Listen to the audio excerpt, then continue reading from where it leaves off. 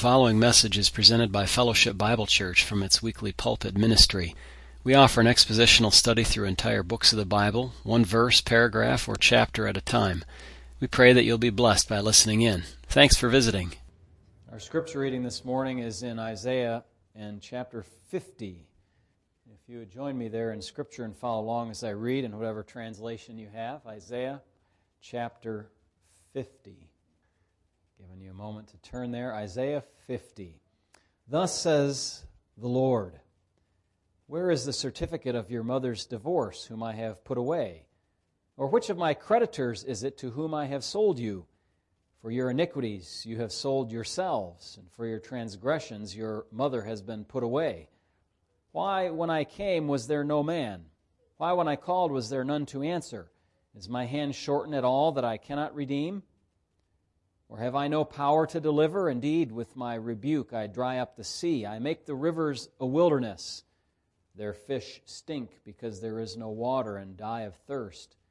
I clothe the heavens with blackness, and I make sackcloth their covering. The Lord God has given me the tongue of the learned, that I should know how to speak a word in season to him who is weary. He awakens me morning by morning. He awakens my ear to hear as the learned. The Lord God has opened my ear, and I was not rebellious, nor did I turn away. I gave my back to those who struck me, and my cheeks to those who plucked out my beard. I did not hide my face from shame and spitting.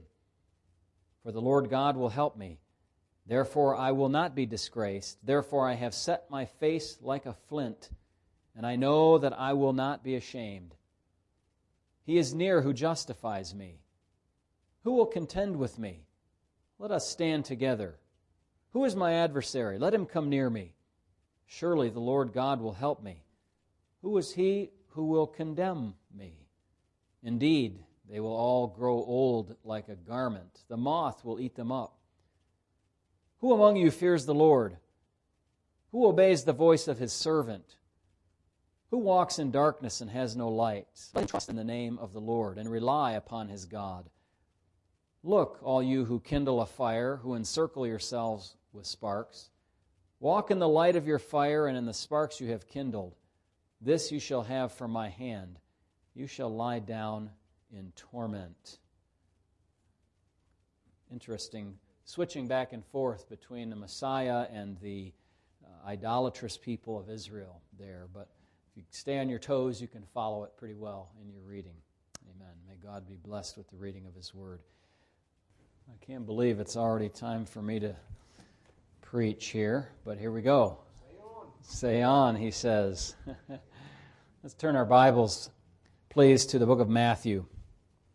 Matthew in chapter 6. As you know, I've been doing a series of preaching through the Gospel of Matthew, mostly Sunday nights and Wednesday nights. We're in the middle of the Sermon on the Mount in this series, and last week I was asked a question, as I had invited you to ask about the matter, in this case, of prayer. And I said, well, what better way for me to continue my series in Matthew's Gospel in chapter 6, since we come to verse 5, which in my Bible has the heading, The Model Prayer. Perhaps you have known this as the Lord's Prayer. This is not technically the Lord's Prayer. This is the prayer that the Lord instructed His disciples to make. This is the disciples' prayer, more commonly called the Lord's Prayer, but we won't make that a big deal. It is a model or a template. Let me read starting in verse number 5. And may this be an encouragement to your souls this morning. Matthew 6 and verse 5. And when you pray, you shall not be like the hypocrites, for they love to pray standing in the synagogues and on the corners of the streets, that they may be seen by men. Assuredly, I say to you, they have their reward. But you, when you pray, who are these you people? These you people are people who have repented, people who are interested in true righteousness, people who are pursuing that Pharisee exceeding righteousness talked about in Matthew chapter 5, verse 20. Those who desire to have the kind of holiness that God calls for in Matthew 5:48, that we must be perfect as our Heavenly Father is perfect. Those who recognize that we cannot have that kind of righteousness, thus we, by ourselves, that is, thus we need to repent. We have so much to turn away from, that the Lord Jesus Christ calls us to repent, for the kingdom of heaven is coming. We do that, and He has said, I have died for your sins, and I have risen again from the dead. Believe in me that you may have life. I read an interesting thing yesterday about a fellow named J. Gresham Machen, who was giving a lecture in Chicago, a large audience, and at the end a reporter asked him, well, doesn't really matter what a person believes, does it? As long as they're sincere in their beliefs? Let that sink in for a moment, and then let this answer sink in. If you think that it doesn't matter what a person believes, he who believes in the Son has everlasting life. He who does not believe in the Son shall not see life, but the wrath of God abides on him. Does it matter what you believe? Sincere or not, it really does matter that you believe the right content.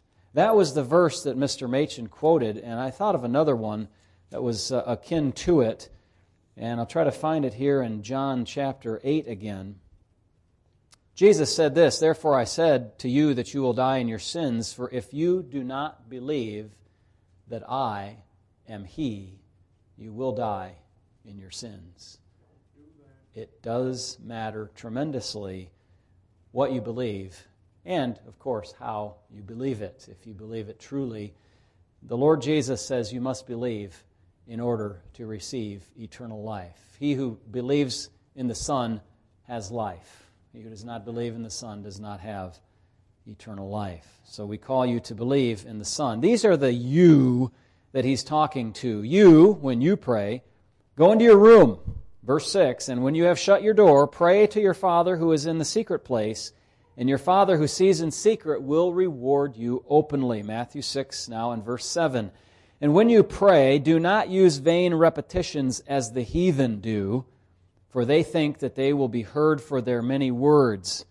Therefore, do not be like them, for your Father knows the things you have need of before you ask Him. In this manner, therefore, pray. Our Father in heaven, hallowed be your name. Your kingdom come. Your will be done on earth as it is in heaven.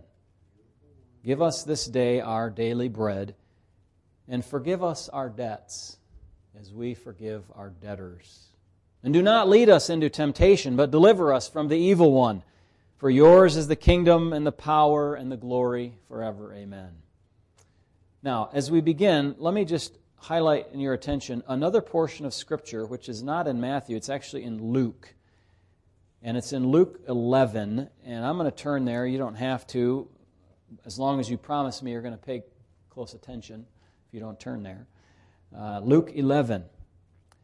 It's a different circumstance here, but the Lord Jesus gave the same teaching here. It says, now it came to pass, as He was praying in a certain place, when He ceased, when He was done praying, that one of His disciples, one of those you people, one of those people who believe in Him, one of His disciples said to Him, Lord, teach us to pray as John also taught his disciples. So He said to them, when you pray, say, Our Father in heaven, hallowed be Thy name. He gave the exact same prayer again. Notice that Jesus modeled for them a life of prayer. This induces the question by one of the disciples who was concerned about how do I pray like that? Teach us how to pray. What are the principles of prayer? How should I do this? He said, John the Baptist taught his disciples how to pray. Will you teach us how to pray? The desire to pray and the sense that it is needed is instinctive in the true believer's life. But I think it's not as instinctive for a new Christian to know how to have a prayer life other than the idea to cry out to God and ask for help. For corporate prayer meetings, perhaps you've had the human difficulty of what I call from another area altogether, another discipline, mic fright. You see one of these things here, and it looks very ominous to you because it means you're speaking publicly and you're in front of people. What about that in prayer? What do I say when I pray? I can't speak in public. I'm not even sure if I should pray out loud. I've never prayed out loud before. That's the case for some people, my friends. Far more important, though, than these human concerns is the spiritual concern in terms of your connection to God that prayer represents. You might wonder how to pray to God, what to say, how to say it, with what manner do you come to God, what kinds of things are okay to ask. Is it okay to ask? Lots of things that you may think about when you think about prayer. So I'm going to share a few principles in answer to the question that I received last week from just by way of introduction to this message, and we won't get to the actual body of the prayer in Matthew 6 until probably next time. But for this time, we'll be looking specifically at verses 5 through 8. And as I introduce those verses, I ask first the question in my notes, as you can see there, from the bulletin. By the way, I think there are bulletins on the back table, both sides here, if you want to grab one of those. If you don't have one, you want to follow along in the notes, feel free to go back right now and get one. Please feel free to do that. Don't feel like you're interrupting me at all. After receiving some basic Christian teaching, a Christian knows that God knows everything. And He has planned everything. So a question about prayer then comes up. Well, why should I pray? If God has everything under control, if He's already set everything to be in place as it's going to be, then what's the point of prayer? Does prayer make a difference? Why should I pray? Well, I'll give you some answers to that. Number one, prayer is commanded by God. If you don't understand how it works, why it works, or any of that nature, you still know that prayer is commanded by God. In fact, the Apostle Paul, writing at the behest of Jesus Christ, said in 1 Thessalonians 5:17, pray without ceasing. Pray without ceasing. There's nothing to overcome that command. It's a very simple, straightforward command. Pray without ceasing. Pray all the time. Be a person of prayer. Some have translated that as. It doesn't mean that you have to stop all of your activities all of the time in order to be a person of prayer, but you carry on in your life, doing your responsibilities, praying along the way, concentrating on the work you must do, praying as you have opportunities, and so on. Prayer is commanded. Prayer is also, secondly, assumed. It's assumed in the life of the believer. Check out Matthew chapter 6 and verse 7. It says, and when you pray. Jesus just assumes that you are going to be praying when you pray. Not if you pray, but when you pray. It's assumed. Thirdly, prayer is modeled by the Lord Jesus Christ. We've already alluded to this in Luke 11. When He had finished praying, evidently His disciples were observing this prayer, at least the end of it, and they said, boy, we need to learn how to pray more like that. And so they asked Him to pray. But look at Luke chapter 6, or listen as I read it to you, Luke chapter 6 and verse 12. Very interesting that the Bible says these words.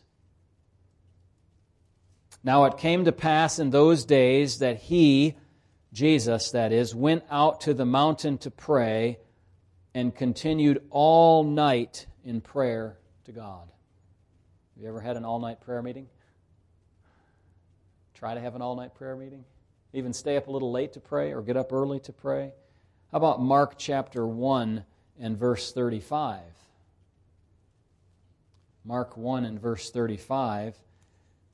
So that verse there before that we just read said that He went out and was praying all night. Mark 1:35, it says, now in the morning, having risen a long while before daylight, He went out and departed to a solitary place, and there he prayed. At least some people knew about this, because they were able to write about it and put it into Scripture. And now everybody knows about it because it's in the Bible for all these years. Jesus modeled prayer. So prayer is commanded, it's assumed, it's exampled by Christ. It's also modeled throughout the Bible. All the holy people of God prayed. Find somebody who didn't. Think of Abraham. He prayed. Isaac, he prayed. Jacob, he prayed. Moses prayed to God. You remember that dear woman named Hannah who prayed twice in the opening chapters of 1 Samuel, Lord, give me a son. And the second chapter, thank you for the son that you gave me. Hannah prayed. Samuel prayed. In fact, it says in 1 Samuel chapter 12, verse 23, far be it from me to sin against God by not praying for you. He prayed often. David prayed after the giving of the Davidic covenant. He prayed to God and said, God, who am I that you bestowed upon me this great blessing, this great promise for ages and ages to come? And of course, David often expressed prayers in the Psalms, didn't he? Many, many Psalms. We don't even need to make an argument about that. Solomon, 2 Chronicles chapter 6, 2 Kings chapter 6, where he offered prayer to God with all of those sacrifices at the temple. Lengthy, lengthy prayer. And Solomon many times prayed. He probably needed to pray a little bit more towards the middle and end part of his life, and he had a few problems there. We see prayer by Ezra in chapter 10, Nehemiah in chapter 1, Job in chapter 16, Hezekiah praying for his life in Isaiah chapter 37, Daniel chapter 6, 3 times a day going to pray, at which time he was put in jeopardy of the lion's den because he prayed. Daniel chapter 9, he prayed for the sins of the nation as he saw that the end of the captivity was about to come upon the nation of Israel, and people would start to be going back to the land that God had promised them. Jonah, chapter 1, you have sailors, pagan sailors, praying to Jonah's God to deliver them from the storm. In chapter 2, you have Jonah praying in a very and most unusual location, in the fish's belly. But he prayed and cried to God and said, God's salvation is of the Lord. Habakkuk chapter 3 and verse number 1, you have the prayer that Habakkuk offered to God in response to God using the Chaldeans to judge the people of Israel. You have the church exempling prayer in chapter 4 after they were persecuted, and they asked God to give them boldness. The elders in Acts chapter 6 of the early church, remember what they said? They said, select some deacons to take care of some of the things that need to be done so that we can give ourselves to the Word and to prayer. Cornelius in Acts chapter 10 was a man full of prayer and alms giving to God, and God answered his prayer by sending who? Peter. Peter, at that time when Cornelius was revealed that information, is in Acts chapter 10 on the top of a roof, common place for them to go to get out of the heat of the day, praying, and God showed him a vision of what he should do. And then in Acts chapter 16, the last in my list, you have a bunch of women who got together to pray at a certain place in Philippi. And Paul found them, and he preached the gospel to them, and Lydia and others were saved out of that meeting, and thus began the church of Philippi from a prayer meeting. Prayer is commanded, it's expected, it's modeled by Christ, exampled by all the holy people of God in the Bible. Don't you think you ought to be involved in prayer? Prayer makes a difference, often has been said, but I thought about that this week in my study. How does it make a difference? Does prayer change God? God's immutable. His nature, of course, doesn't change, but it does please God when His people pray to Him. Does prayer change the events in the world? That's the kind of hinge point upon which that earlier question was asked, that everybody thinks is kind of a gotcha question, a very tough question to answer. Of course, from God's perspective, He knows what the events are going to be. He knows the future just like the past. And so nothing is going to change from His decreed will. But from a human perspective, with respect to how events seem to be headed, we can pray and ask God to intervene, and they will change from our perspective. Of course, they never change from God's perspective. Well, prayer makes no difference in God Himself or in the events that He has decreed. I mean, He doesn't erase those events from the history book, which is the future book of the world, and change them. If God doesn't change or His plan doesn't change, well, what does change? What about you when you pray? Do you change? Does prayer make a difference in your life? Yes, because it expresses dependence on God. It helps me to move away from self-sufficiency, turns my thoughts Godward instead of inward, upward instead of downward. Does prayer make a difference in other people's lives? If you pray for me, it makes a difference, I'll tell you. If I pray for you, I hope it makes a difference for you if you know about it. We don't know about all the times that we've prayed for each other. I think prayer is more for us than it is for God. You know? Prayer does make a difference. But let's move to the idea, not now just why to pray. We've addressed that quite thoroughly. Why to pray? But let's move to how to pray. First of all, especially if you're a young believer, a new believer, just start praying. Imperfect prayer.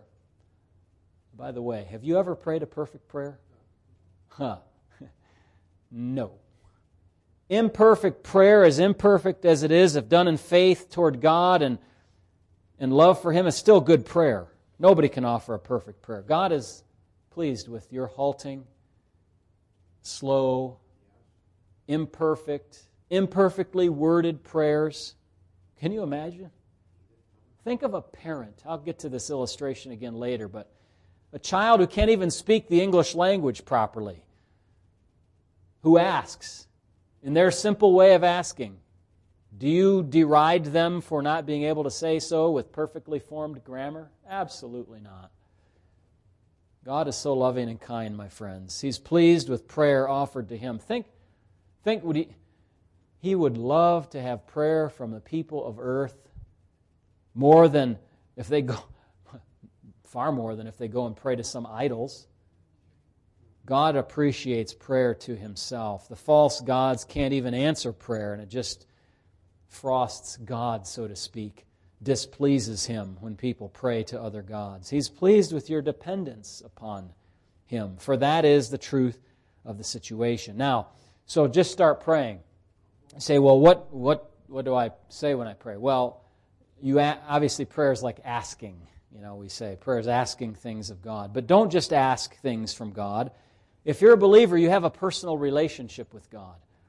And you don't just ask for things from any other person with whom you have a personal relationship, do you? You talk, you express thanksgiving, you express to God confession, to God praise, and you ask as well. Those are all parts of prayer. So as you pray, use your noodle to think about how shall I pray, not just to ask, but to confess and to praise and to give thanks and all of those different ways that you can do that to God. He's worthy of that. Thirdly, ask in the name of Christ. Go to John chapter 14, please. John 14.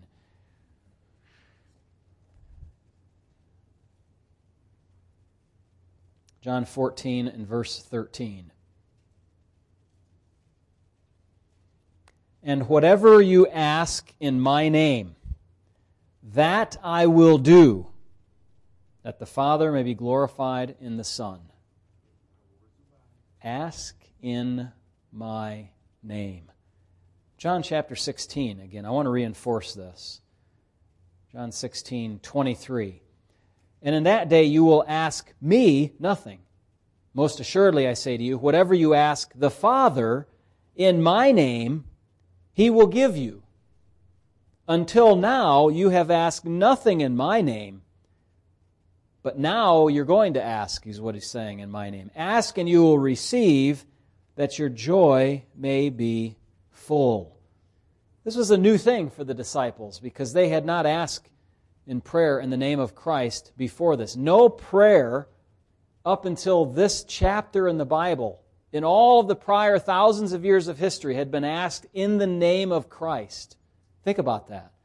And now today we pray in this way routinely, all the time. There's a special privilege there to be able to pray in the name of Jesus before God. Now this is not a formula. It's not a tack on. It's not a magic trick. It's not an open sesame to God. It's not a rabbit's foot. Through Christ is the only way that any and all favor can be transmitted to us. Only through Christ. There's only one way to the Father, and that's through the Lord Jesus Christ. When you ask for something in the name of Christ, you ask by way of everything that Jesus is and everything that He has done. When you pray in the name of Christ, what you're saying is, I believe that the thing that I'm asking for is worthy to be attached to the name of Jesus.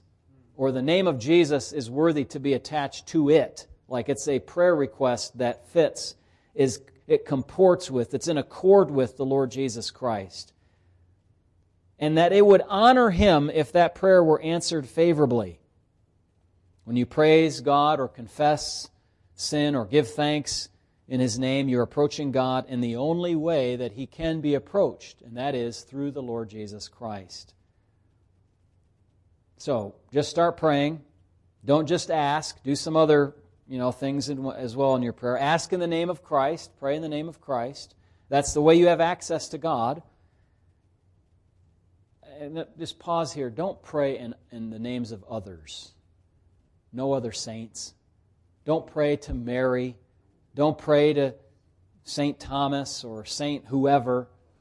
Okay, the Scriptures instruct us how to pray. We are to pray to the Father directly in the name of the Lord Jesus Christ. That is the prescribed way that we pray to God. No other way is prescribed for the Christian to pray to God. Fourthly, ask according to God's will. 1 John 5, verse number 14. 1 John 5 and verse number 14.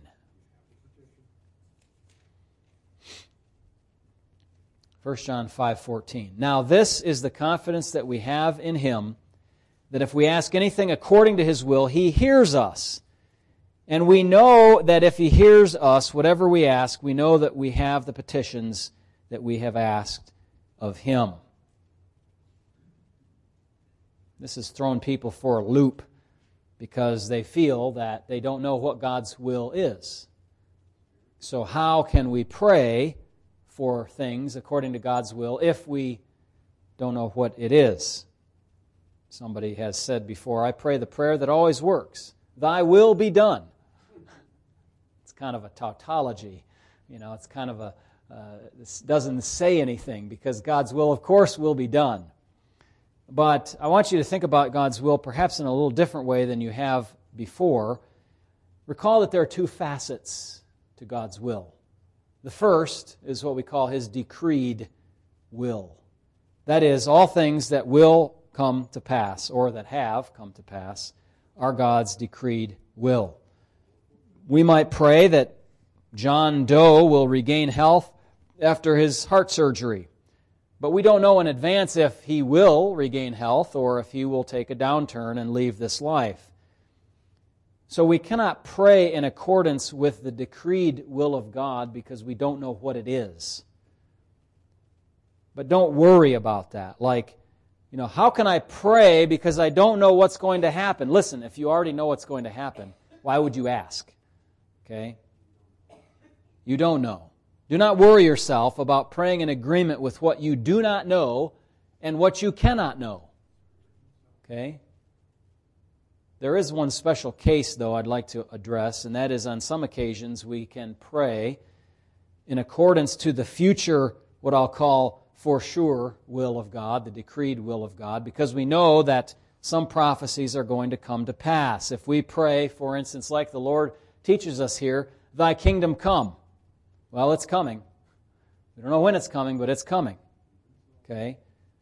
But if we pray something else like, Lord, stop all this stuff that's leading to the tribulation and the mark of the beast and all of that sort of stuff, God's not going to answer that prayer because that stuff is going to happen. It has to happen. Why? Because God's Word says it is. So if you pray that something in God's Word won't occur, you're on the wrong side of the prayer equation here. Okay? That prayer will fail because it is against what God has promised will occur. You don't want to pray in disagreement with what God has revealed in the Bible. And that turns us to the second facet of God's will. We can't pray in accordance with what God has decreed if we don't know what that is. But we can pray according to this second aspect of God's will, and that is what God commands is also His will. It is not His decreed will, but His prescribed will. This is what's in the Bible. Godly principles, God's commands, God's desires for His people's holiness, and things of that nature. These items may not in fact occur, but they should. This is what is supposed to happen, but doesn't always happen. So, for instance, this is the will of God, your sanctification. Do you always participate responsibly in that will of God? Or do you frustrate that sometimes? Sanctification should occur. Purification should be the pathway that we're on, but sometimes we fail. And people for whom we pray sometimes fail as well, if we pray that they would be sanctified. But if you pray in agreement with these principles, like here's what God's desire is for believers. I desire that they be filled with the knowledge of His will and all goodness, that they would be sanctified, that they would keep themselves holy, that they would be self-controlled, and all of those character virtues that we know from Scripture.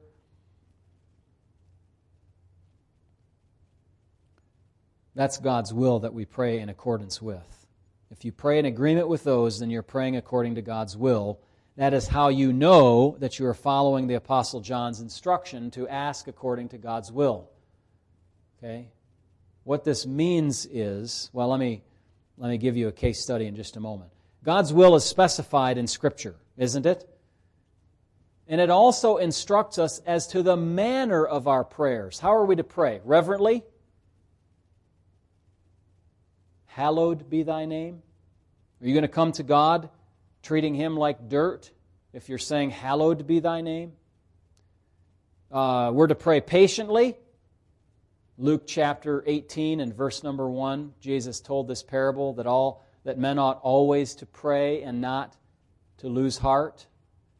And thirdly, boldly. Hebrews chapter 4, come boldly to the throne of grace. So reverently, patiently, boldly. The Bible also instructs us that we are to seek and ask and knock. Matthew chapter 7 and verse number 7. Very well-known verse, I hope, to you. He commands us, the Lord Jesus does, to ask, to seek, and to knock. Okay? So we can ask for things that we don't know how the outcome is going to be. Now, you're not going to ask if you already know the answer, again, but you don't know what's going to happen in the future. You can simply ask God. God, I don't know what your will is. But I believe that asking this is in agreement with your prescribed will, how you've told us to behave in the Bible. So analyze this prayer. Don't let so-and-so die from the disease that he has. We cannot know what God's plan is for that person. Therefore, we cannot say that we are praying God's decreed will as if we know the future, or, as some suggest, if our faith is strong enough and we name it, we'll claim it. False doctrine. We do know, however, that God's revealed will in the Bible is that everyone does die, save for the rapture. So sooner or later, if we offer constant prayer that so-and-so doesn't die from whatever, our prayer is going to be answered in the negative at some point. It has to be, because that's not in accordance with God's will. Okay? It's appointed unto men once to die. So don't pray that that doesn't happen, because it's going to happen. But we can ask something like this: God, would you permit this person to live at this time? By your mercy, would you spare him? That he may be able to praise you, that he may be able to continue to support his family, and that human suffering would be reduced. All these are good values that we should desire. And that grief would be forestalled at this time. It's okay to ask God for comfort for those, even by not allowing someone to pass. Meanwhile, you might pray, increase their faith. The faith of this person who is sick, and their obedience, and their family and friends. May they learn how to draw closer to God through this time. This kind of prayer is in accordance with God's will, even though it doesn't know what the future holds. So be assured that God is pleased that we ask Him. Instead of some other God or people or government or whatever, we look to God for our needs. Now, just because your prayers are answered in the negative, that doesn't mean that you prayed outside of the will of God. Okay? If you're following what I'm saying, you'll see that I think that is correct.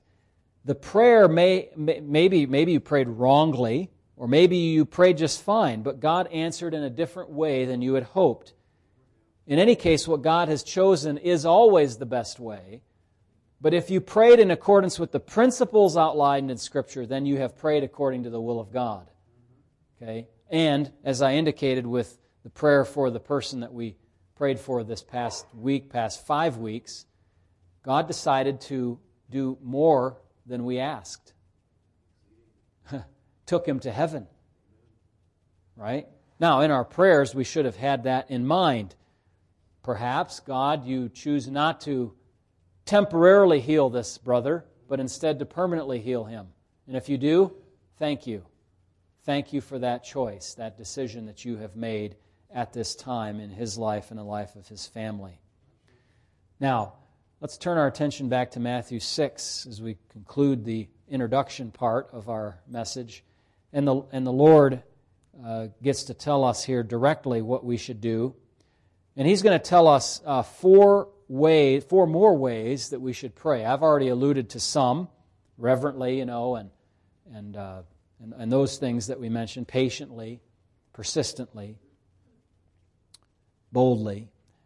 But the Bible here tells us four more ways. First of all, we're to pray with no pride. Second of all, we're to pray with no empty repetitions. Third, we're to pray not like the world. And fourth, we're to pray with a high view of God, or not with a low view of God, to keep on the no or not equation there. Remember back in chapter 6, verses 1 to 4, when you do your charitable deeds before men, how are we to do them? With the trumpet? Privately, discreetly. You don't do your good deeds for people to see them. They might see them, but you don't do it for that. That's what the Lord Jesus teaches. Just like that, He teaches us to pray privately, to pray discreetly. The hypocrites prayed to be seen by people. We ought to pray, and we might be seen by people when we pray, like the Lord was. Remember in Luke 11? But we don't pray to be seen by people. That's not why we're praying. Why are we praying? I'm praying so that everybody will watch me. Huh?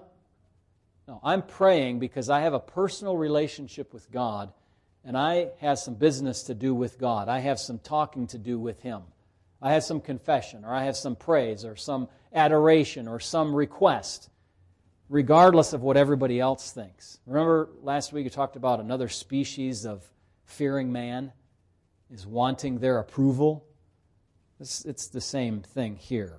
We don't want to get involved in that. People who pray to be impressive to others, God doesn't hear that prayer, in effect. Of course, God knows what the hypocrites say because He knows everything. But He doesn't respond to it. He's not responsive to that kind of prayer unless it's to heighten the condemnation of those hypocrites who are slandering His divine name by treating Him as a thing to gain their own reputation. Instead, the Lord tells us our prayers should be, and I think mainly, done in private. That's the point of the room with the shut door, or as some have often said, the closet, as that older translation has. This protects us. Praying privately like that protects us from our own pride, doesn't it? It takes other people out of the equation so that we cannot impress them. Now, yet the requirement to pray privately is not so private that it prohibits corporate prayer in the church. It doesn't say that prayer can never be done in the sight of other people. How do I know this? Well, Jesus Himself prayed in front of other people.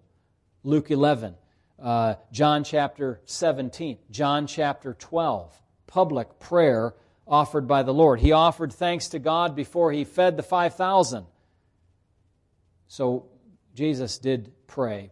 Of course, there was no temptation in Him for the approval of people. He didn't care what they thought. His care was for what God, His Father, thought of His conduct and His attitude. Okay?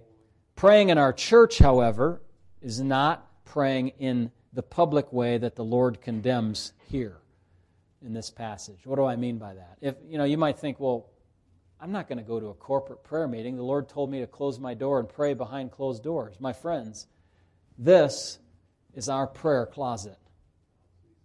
We come in those doors, and those doors close behind us. We don't live stream our prayer. We don't show people how wonderful we are because we pray.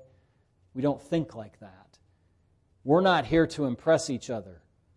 And if you're thinking like, well, if I pray, I'll be recognized as somebody who really prays well, then you need to button your lip until such time as you learn humility, that that's not how we think about prayer. We're not here to impress each other. We're here to be on our faces before God, to pray to Him. And so, in a sense, this is our closet. Or at home might be your place where you go to pray privately, or with your family. Those things are okay. The Lord is not condemning prayer with other people. He's condemning prayer to impress other people. If you have that temptation, then work at it. Ultimately, you're looking for God's reward, not the temporary, meaningless reward from people. Secondly, the Lord says not only to pray with humility or no pride, but He says to pray without empty repetition. Now, in the first part of the chapter, you have the hypocrites. Now He's going to go after the heathen. Okay, 2 H's there. Okay, the hypocrites pray to be seen by men. The heathen pray with vain repetition or meaningless repeated words over and over and over again. When we think about that word heathen, we don't use that word too much anymore. It used to be a more common word in the English language. Today, I think it would be considered racist to use that term. Like it's racist to use a term uncivilized. I think those words are fine words used in a right context. But here we're talking in biblical language about people who are pagan idolaters. That's what heathen means, pagan idolaters. They pray repeated prayers over and over again in a rote fashion. In Acts chapter 19, verse 34, in the riot in Ephesus, the people there cried out, "Great is Diana of the Ephesians," for 2 straight hours, like a chant, over and over and over again. How meaningless. What a waste of time. Okay? Go home and balance your checkbook or something. Why are you crying out for 2 hours? Great is Diana of the Ephesians, which is false. She doesn't even exist. Much less is she great.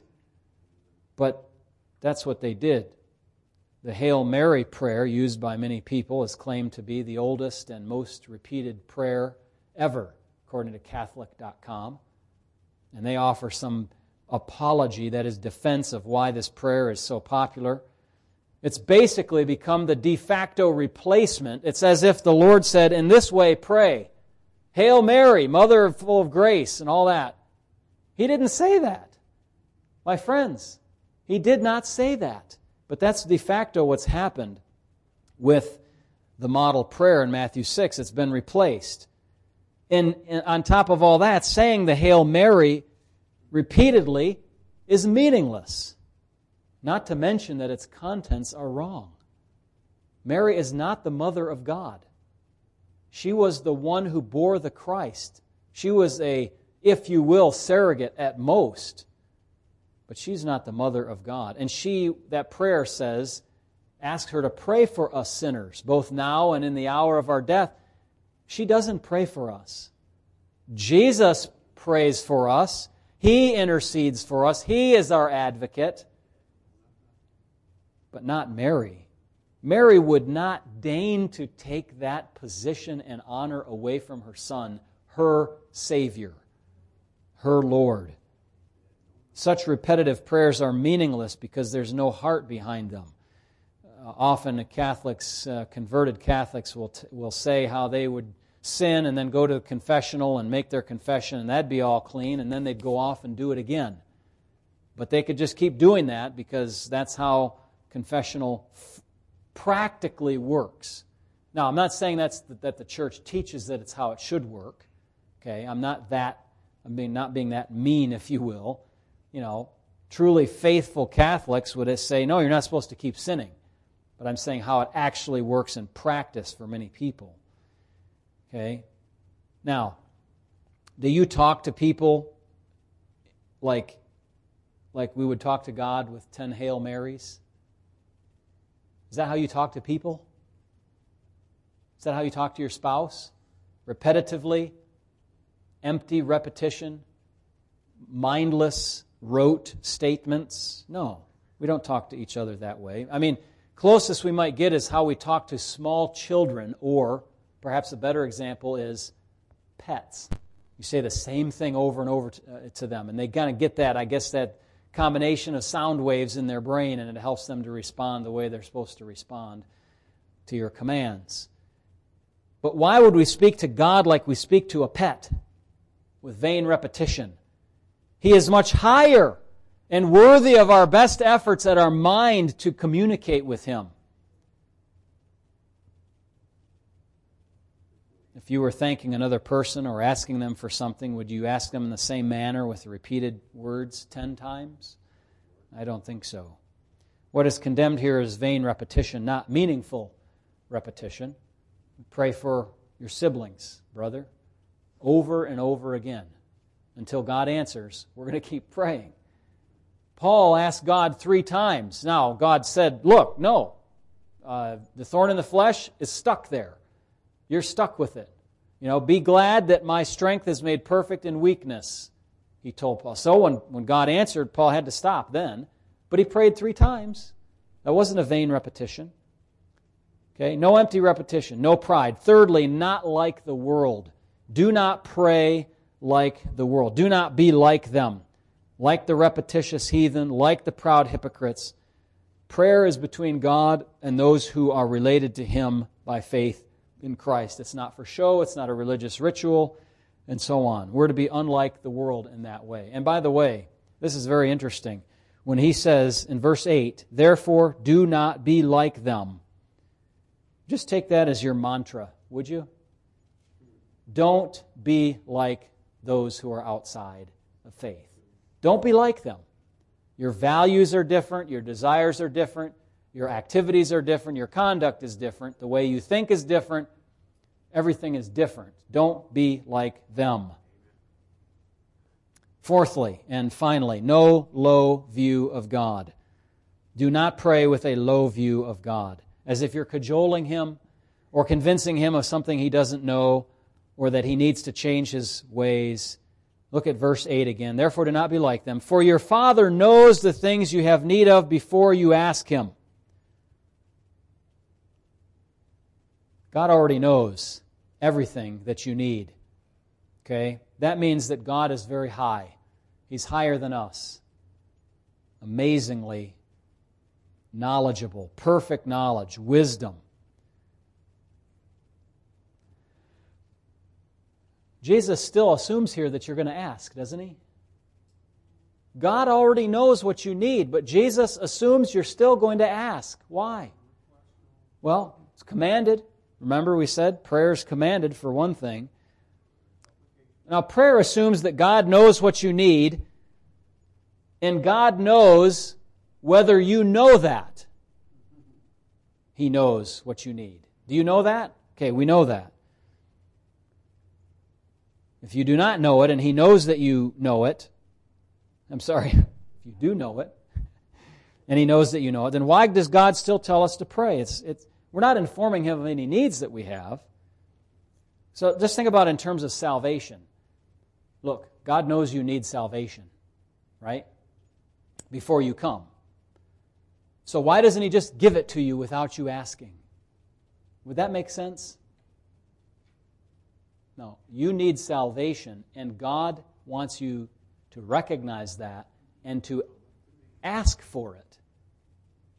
Right? Come to Him and ask for Him to cleanse you from your sins. He wants us to be involved in the asking. Of course, He gives us the desire and the idea to do so. A child asking something is an honor to his or her parents, isn't it? Dad, could I? Would you? Can you do this? Can I do this? Like the Lord when He said, if you're willing, you can make me clean. Or if you're able. If I'm able, the Lord can cleanse anybody just like that, as long as He's willing. It's not too repetitious of an asking, or you know how kids are, they ask over and over and over again sometimes, or they're asking for something that's bad for them. No, son, sorry, that's not good for you. But good parents delight in this sort of thing. Now, mom and dad might not give outright what is asked for. You know what they might do? They might guide little Junior along to use the means that are available to him to get it for himself. But they delight at his asking.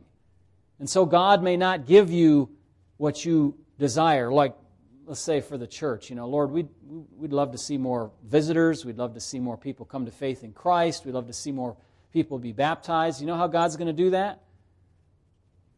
Through using normal means like us evangelizing, like us sharing the gospel with people, inviting family and friends and neighbors to come to church and all of that. So we use normal means to get these things sometimes. But the asking is received gladly by God when we ask Him, like a parent being asked by a child. Now listen, as I close, God has decided how everything is going to be since the foundation of the world. But He has chosen to work through ways and means, not always directly, almost never directly through angels or miracles. In praying, being obedient to this matter of prayer, you become part of the infinite interconnection of events that God uses to accomplish His purposes, which He has set down before the foundation of the world. Why pray? Well, God told us to. But we also pray so that we can be involved in His program. He has decreed what would happen. He has prescribed that we pray. And in fact, as we obey that, we show that what God decreed includes our prayer. He has decreed that you would pray. And then His reward is given to those who have willingly participated in His work on earth. So you can be involved in God's work by prayer and be rewarded for faithfulness in the matter of prayer. So does prayer make a difference? Well, yes, it does. Because you're participating in that plan that was written before the foundation of the world that included all the means, all the prayers, all the events, all the contingencies that wove themselves together under God's great wisdom and power to come to the outcome that is right here. So, you're praying for somebody to get saved? God put down in His book that you would be praying that prayer before you even knew you'd be praying that prayer, before you even existed. And then maybe He not only has you praying, but He has your church family joining you in that prayer. And He brings the gospel through a tract that person picks up on the side of the road. And they hear that, they read that, or somebody else tells them through a side channel that you don't know about. And all of those things, and He's been working in that person and giving them a dissatisfied feeling about their life. He's done all of that. He put them in the family He put them. He put them in the country that He put them. He put them next door to the church that He put them. And He put you down to pray for them so that you could participate in God's program. And thus we show dependence upon God, and this honors Him. And that's what we ultimately want to do, is honor God in everything. So why do you pray? Well, you want to be involved in God's work on the earth? Then you pray. As for me and my house, we're not going to be asking the question, why should I pray? We're going to pray because God has told us, and there's a wonderful explanation as to how it does work. Even if we can't understand it, it works. Because God is God, and He has ordained us to pray. Let us pray. Heavenly Father, we are grateful to You for this time that we could pray.